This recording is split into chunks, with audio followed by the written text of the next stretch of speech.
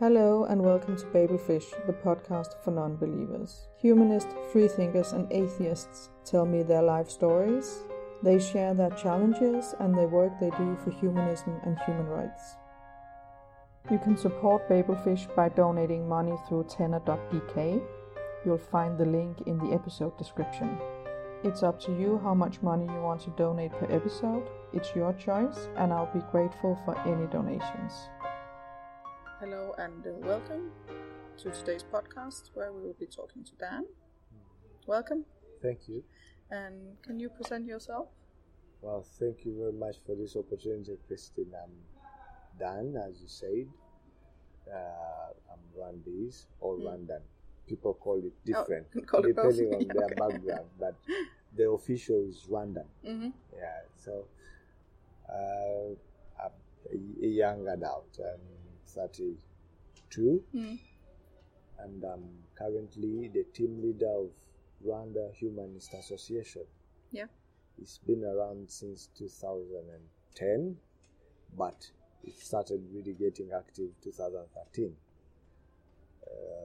Briefly about the background of what we do and what I do. I'm a humanist in general. I respect human value.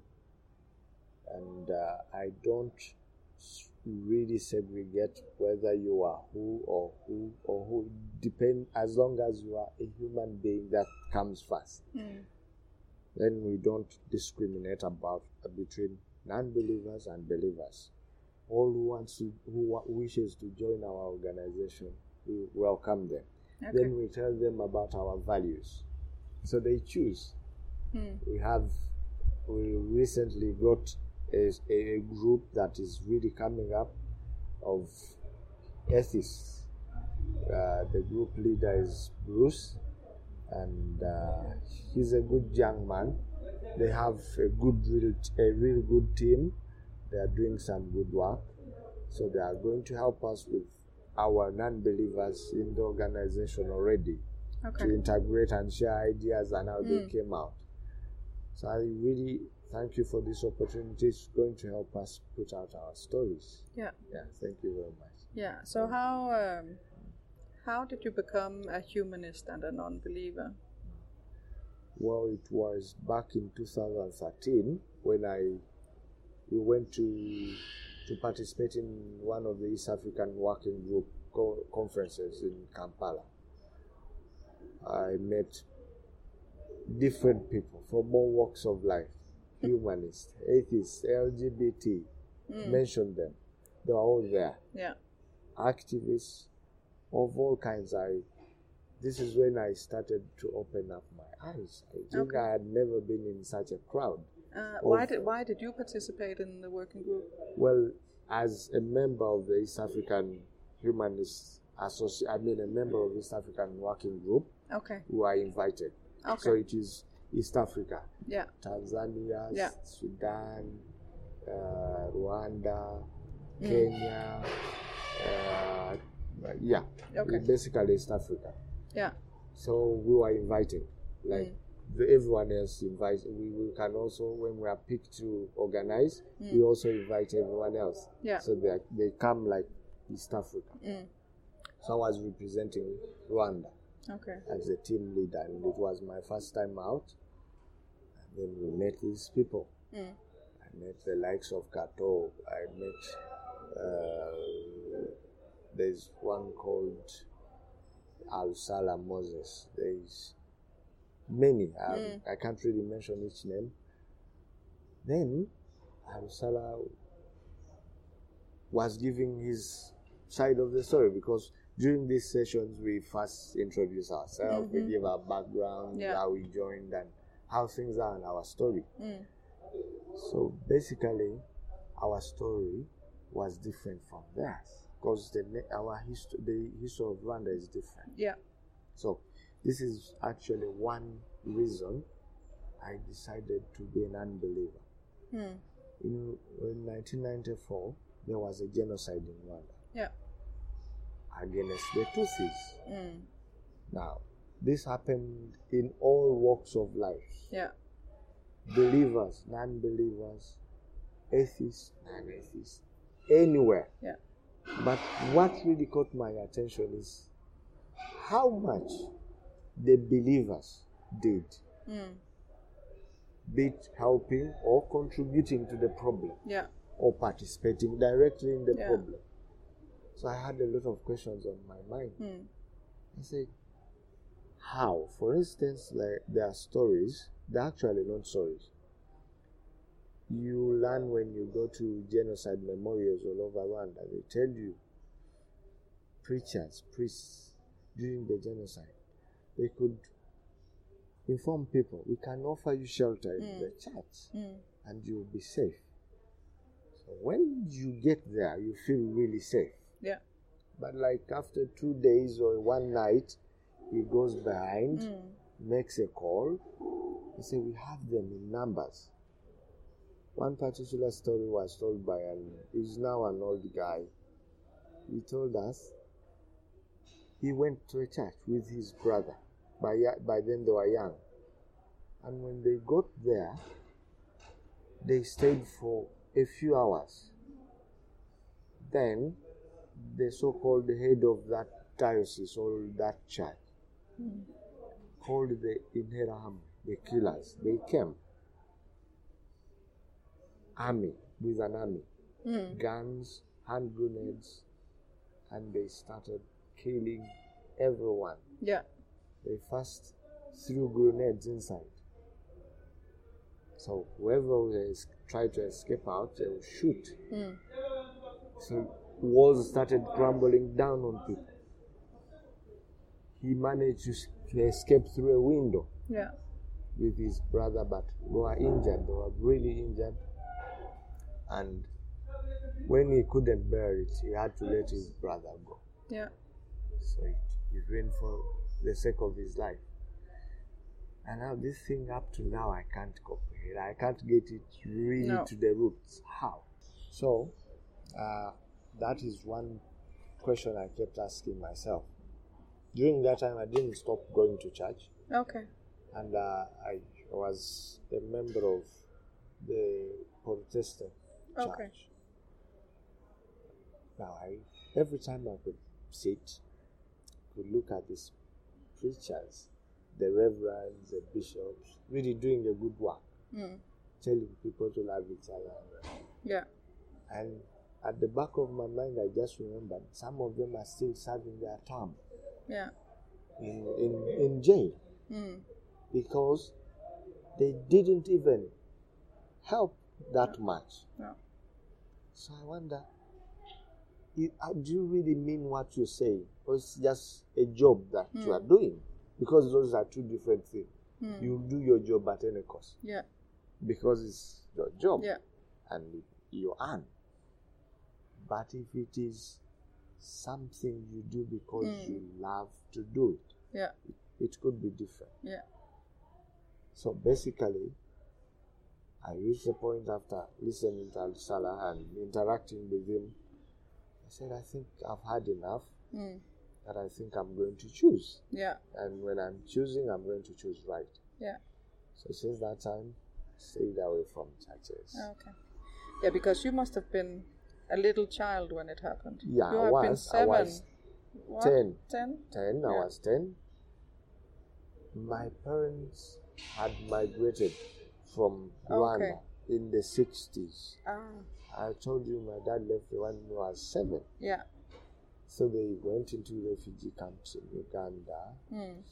They managed to survive. Yeah. And somehow, somewhere, they started getting work here and there. And they started earning and living a life. So I remember quite well,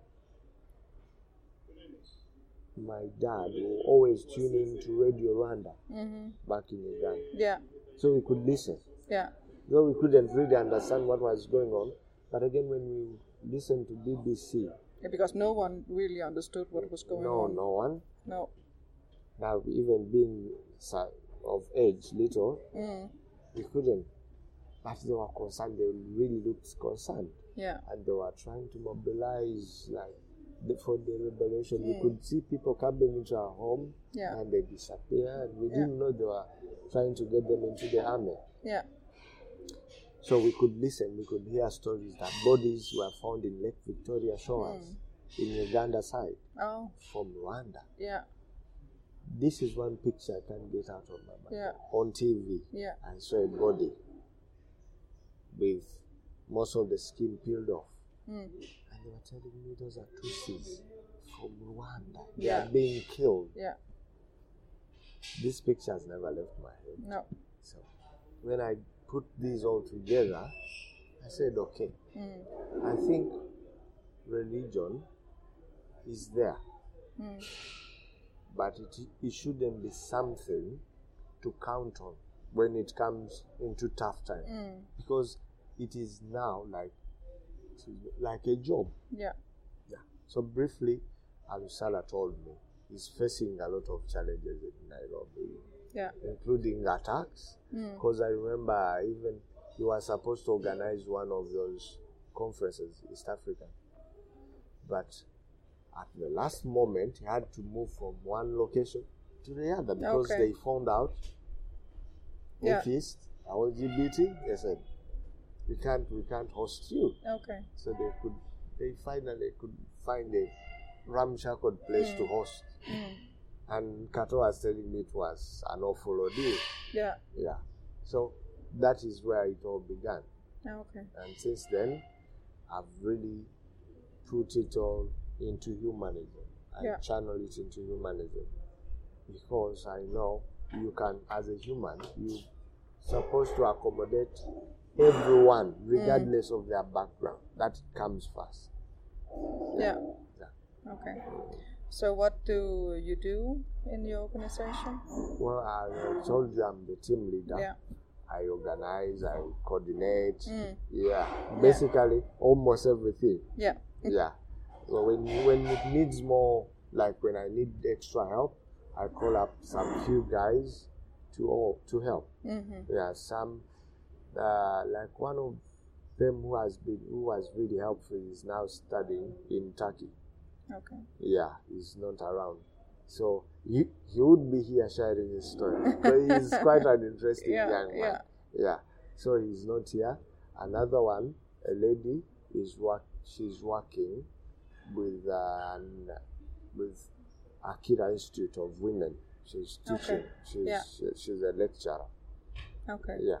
So I do all that work in test. So do you have meetings or? We were supposed actually to be having like an annual meeting, but due to the financial difficulties and the fact that most of us are scattered, not in one place, we need to call and organize for transportation, and we meet, and they have to spend some time in somewhere. You either organize in your house if you have room, or you find them where to stay. So it is quite a challenge. But at least we have a running Facebook page. Yeah. We contact each other in emails and we talk. We give updates wherever possible. And I'm really into communication with the entire Humanist Association around the world on emails. Yeah. So in case of anything, I update my friends. We put it out on Facebook. Yeah, basically that's how we do. So it's online because basically you're scattered. It's online. Yeah. And it's a good thing because it makes it easier also. Yeah. You just send a message to someone. So the social media helps. Really helps. Yeah. It has really helped. Especially when it comes to emailing, it's fantastic. Yeah, fantastic. For Facebook, it really helps us to publish what we've come up with, the meetings we have. Yeah. Like this one, we might soon post it. Soon put it there. Yeah. Yes. So that's how the outside world gets to know about our activities. So how is in Rwanda, how is it difficult to be a non-believer? Well, it's very difficult. Yeah. Because the society has its own perspective. Society wants to see you belonging to some kind of religion. Yeah. At least it could be weird, but it must be one. Yeah. Where at least you have a day you go to gather together. Yeah. You speak about God and Jesus. At least they won't really question you unless someone wants to challenge you about your faith and ask you, so tell me, is your faith really better than mine? Otherwise, apart from that, you live a normal life. But the moment you are out there, you don't believe in any of those. No. You really associate you with many, many things. It's just have to wait until they're gone. They're talking. Okay. Yeah, so you really have challenges straight from your family. Yeah. Then the community around you. Then your friends around you. Yeah. Then your workplace if you have one. It will really become weird. Yeah. Because one, they'll say, you must be a devil worshipper. Two, they say, these are the kind of people who do homosexuality, gayism, things of that sort. Then others will say, could you be Illuminati? That's also one. That's strange. I've heard that before also in Uganda. Illuminati, but that's... Have you heard about it in Denmark? Yeah, but when we say Illuminati, it's not... That's more religious than... Yeah, but because they believe these people are devil worshippers. Yeah. Especially in African countries. Okay. They don't know if it is a sect or it's a cult or it's... They don't really understand. Well, me, I actually don't know much about Illuminati. I just hear it about anywhere, people talking about it. I really don't know. And I'm not interested actually. No. Yeah. So people will classify you like that. Okay. Once you are classified, one, getting work will be hard. Then living a social life will start slowly being a challenge. Because I told you this, is it you or Bruce? I told him a story. One of my colleagues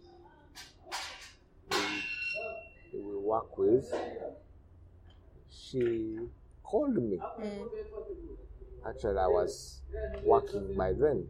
She called me from my office. And do you have a moment? I really want to talk to you. So I told her, just give me a few seconds. When we met, she asked me, are you gay? I looked at her. My reaction was exactly like yours. I first smiled and giggled a bit and said, no, why? She said, well, it's funny, but you look like one. Look like one? Yeah. So how does one look? Well, I said, why? How? She said, the people you work with. Okay. I said, all right. But I work with you too. Yeah. And besides, I tried to flirt with you sometime. Do you remember that? I said, well, I don't know. I really didn't think it was really that serious. I said, no, I'm straight. I'm straight. I have friends and colleagues who are that. Yeah. But me, I'm not. Yeah. I said, okay. But I think up to now she has her own doubts. Yeah, okay. Yeah. Because she really thinks I'm weird.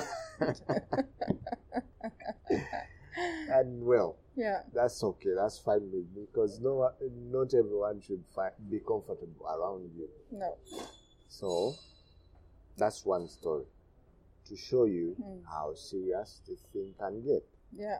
People will classify you depending on what comes out of you. They say, oh, yeah, if you are an unbeliever, you are gay.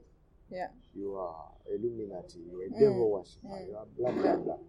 So then you will start getting these kinds of rejections here and there. And to make matters worse, as an atheist and a humanist, like the story I started with, yeah, you see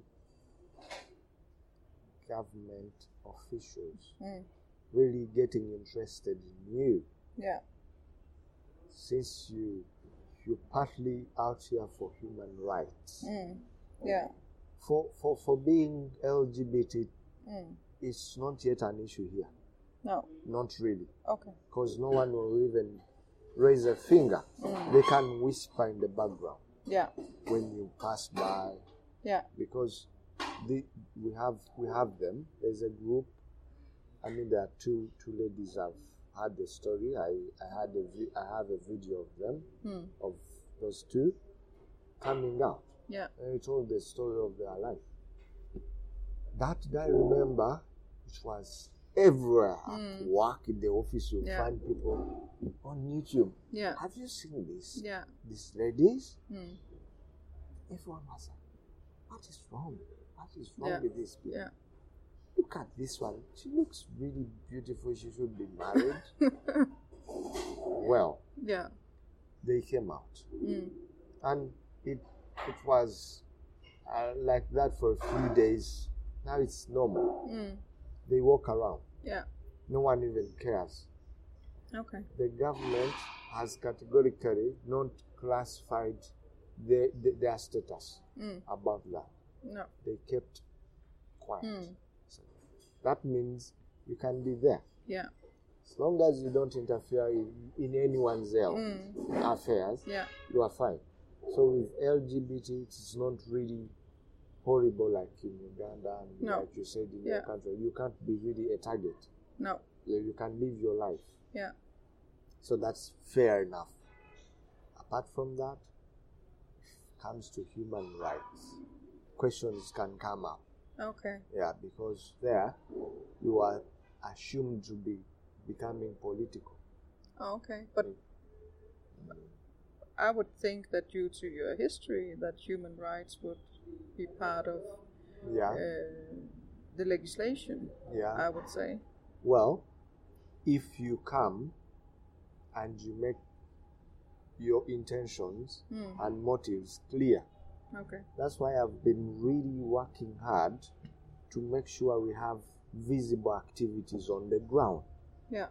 Because with that, at least it will be easier to get identified. Yeah. Because with human rights, it comes in different shapes, and especially here. You can come as a human rights activist, but you are here to advocate for those small voices that say, we too, our parents were killed during the genocide and we are not Tutsis.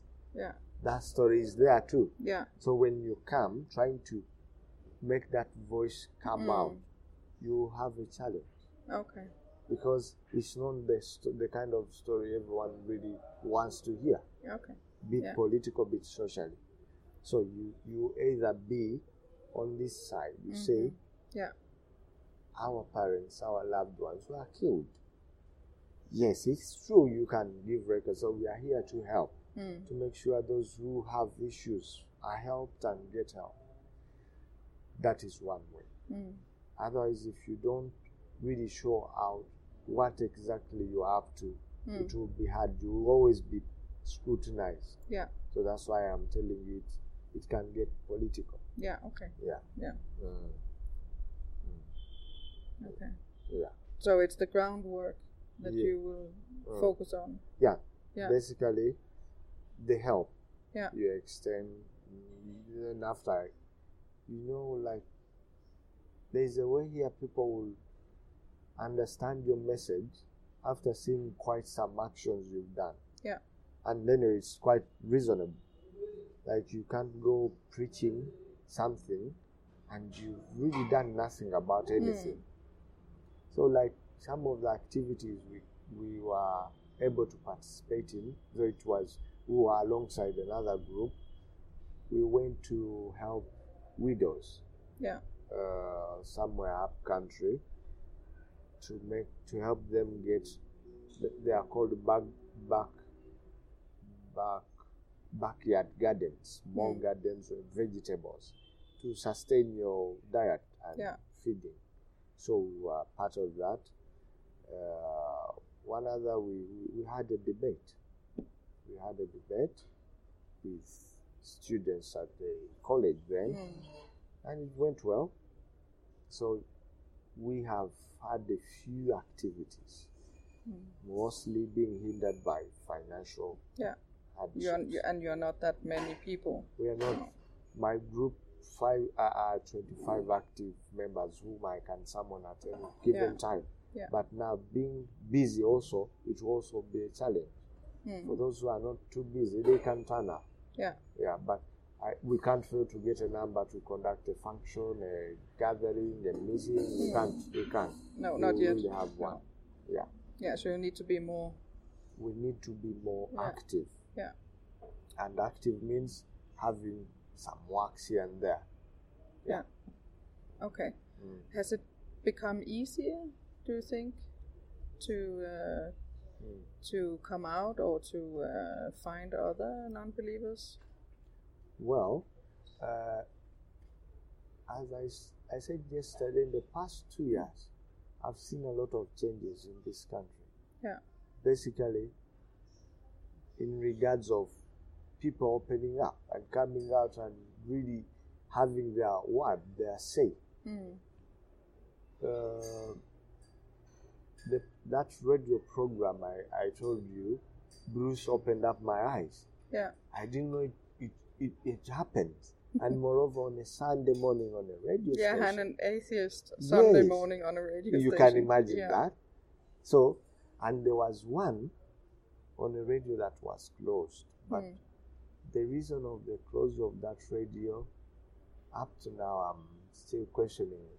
It was really weird, awkward. You can't explain it. It used to host believers and non-believers. That means pastors, reverends, and traditionalists, and Muslims. So it was around for everybody to have a voice. So you air out your view about a certain topic that is being given on that particular day. So it had a following. People would phone in and question and say, "But I heard you saying, is it true?" I said, "Yeah." It was quite interesting, and it was on a Christian radio. It was that's an interesting concept. Yeah. It was called Amazing Grace Christian Radio.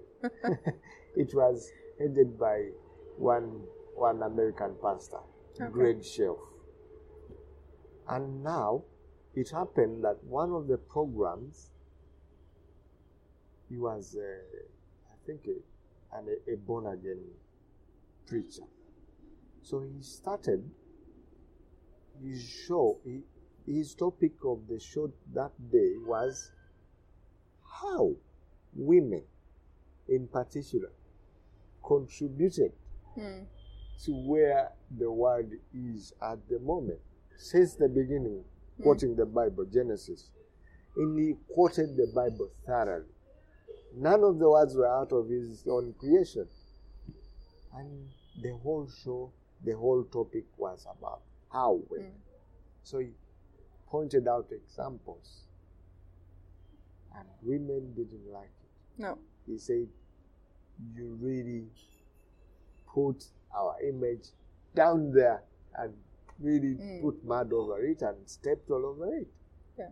So they called her. It was kind of an appeal. They appealed to the regulatory board.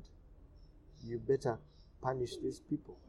They've really showed that women are blah, blah, blah, called us names. These things were out in the Bible. Yeah. So because it only showed that the born-again Christian interpretation, but all the others that have had a voice didn't say that. They didn't. No. They didn't. Then, what happened? The regulatory board summoned them, the head of the radio station, the director, Pastor Greg Schroff, and that presenter. Good enough, he was a local. So I thought he must have explained his position quite well with facts, I mean. But he went on to punish them. They banned them for 3 months. No broadcast. And banned that person not to to happen to go on the radio station again. Then we thought, okay, I used to love that radio station. Yeah. Because those were really constructive arguments. Yeah.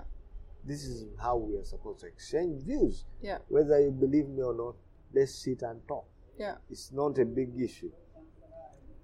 So they punished 3 months. After 3 months, somehow, somewhere, we told them your license is cancelled. Oh, okay.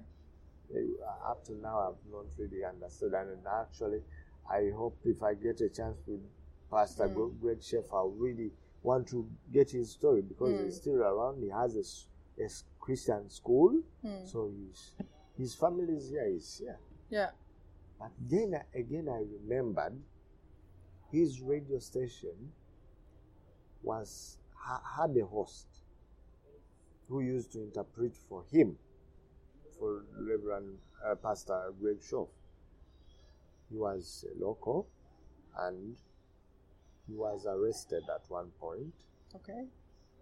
And he was sentenced for treason because he collaborated with some other people. So he was arrested with 2 or 4 others, so he was sent to prison. He was collaborating with people who were planning to overthrow government. Ah, okay. Yeah. And he had this genocide denial ideology. Okay. That's a serious case. Yeah, that's serious, yeah. So I thought that radio had survived that. But mark my word, here, if it goes to that extent, you are blacklisted. Yeah. So it was a matter of time before they really got to the radio. Yeah. So now there's only the atheist in the radio Sunday morning. Him, yeah. He couldn't do it anymore because that one called Mogabo, who's on it looks like also it's a Christian radio. I know it's called Royal FM. I don't know whether it's really Christian, but he happens to have more than an hour, and people are really getting interested. Yeah. So one of the ideas, like Bruce said, we'll get the podcast to him. We'll find a way to get him. Yeah. Trust me, we'll find a way of getting him, or we'll even make a phone call during his program. Yeah. So, good enough is in the local language. So that shows you how open it is getting. Yeah. Because those things used to be happening in only foreign languages. Because people will tend to say, those are foreigners. We are not. But now it is locals. So I think the space is opening up. Yeah. It's really a good thing. It's really a good thing. Okay. Yeah. That sounds great. Okay. Yeah. But thank you for talking to you. It's been nice, interesting. In the next episode, I'll be talking to Dudu, who stopped believing in God when her father died. I'm producing this podcast at my own expense, which means I will be forever grateful for any donations through tenor.dk. If you want to be a sponsor of the podcast and be mentioned in it, please contact me. Thank you for listening. You'll also find Babyfish on Facebook, and you can find me on my blog and on Instagram. Follow the links in the episode description. Until next time, be a happy human.